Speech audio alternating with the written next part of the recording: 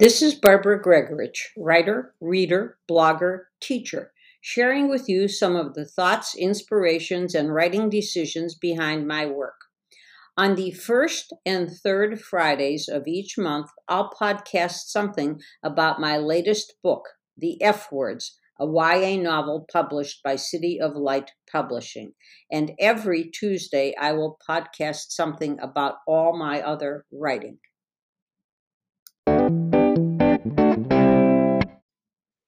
Generally, a work of fiction has one of two kinds of endings, circular or linear. You can think of a circular ending as one in which the hero returns home, back to where he or she started from. You can think of a linear ending as one in which the story conflicts come to a climax and then the story ends. Nobody returns home. Two of my favorite classic novels are Charles Dickens' Great Expectations and Herman Melville's Moby Dick. The ending of the first is circular, that of the second, linear. Returning home doesn't mean to the exact same place with the exact same attitude. Time and events change us all, and they especially change the hero of a novel. Because somebody or something has changed, spiral ending is probably a better name than is circular ending. In a circular ending, the hero would end up at the very same point on the circle from which she started. But in a spiral ending, the hero ends up at the same spot, literal or metaphorical, but on a different plane.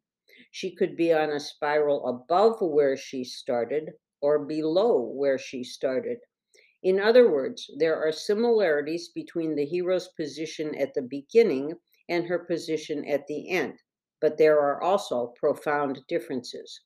When, at the end of Great Expectations, Pip returns to the place he grew up, he is a very different person than the one who left that home to fulfill his expectations.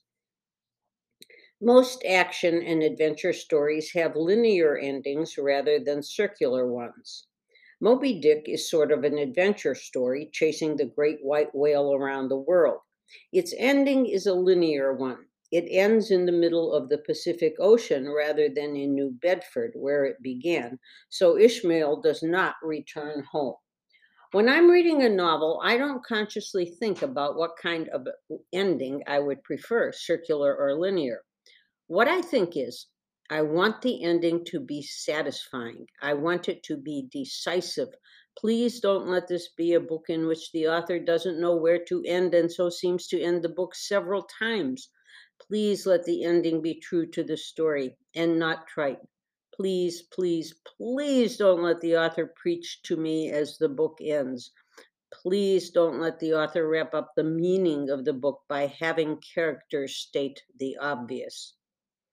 As you can infer, endings are important to me. I want them to be wholly satisfying. That's the bottom line. I don't care if they're linear or circular as long as they are satisfying. That's me as a reader. Me as a writer thinks pretty much the same way. Before I start writing a book, I have lived with the characters and plot for months and months, and I know what the ending will be. I don't know the middle, but I do know the way the story should end for these characters in this situation. And in choosing that ending, I never think, circle, line, which shall it be? But when it comes to rewriting and everything is up for consideration, that's when I examine the ending and ask myself if it is circular or linear. And more importantly, I ask myself if that type of ending is good for that particular story. The end reflects the promise of the beginning. Linear endings are more apt to end with a bang. They head uphill with the conflicts getting stronger and stronger until they reach a climax. Then a brief denouement in the story is over with. Adventure stories are usually linear, and since detective stories are adventures of a sort, it makes sense that their ending is linear. Onward to the next adventure. Each of my two mysteries, Dirty Proof and Soundproof, has a linear ending. This makes great sense for detective stories. The case begins, the case is solved, the case is closed. One, two, three. End of story. A circular ending, on the other hand, is one of contrast between the main character at the beginning and the main character at the end. The circular ending establishes a new norm. In the F words, for example, Cole Renner at the book's ending is a more formidable opponent of injustice than he is at the beginning. Circular endings have been called endings of quiet strength. That seems to describe Cole's character at the end of the F words. She's on First, my first novel, also has a circular ending. In She's on First, it is not the main character, Linda Sunshine, the baseball player, who comes back to the beginning. It is one of the other point of view characters. The character who started the story is the character who ends it. You could say that the situation is the same, scout and player in conflict. But an awfully lot is different, and that difference gives hope to the reader. In the F words, it is both situation and character who are the same. Cole was speaking in the very first scene, and he is speaking in the last scene.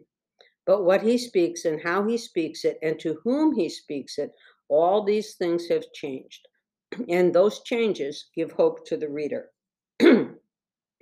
Which isn't to say that all circular endings give hope. Some do not.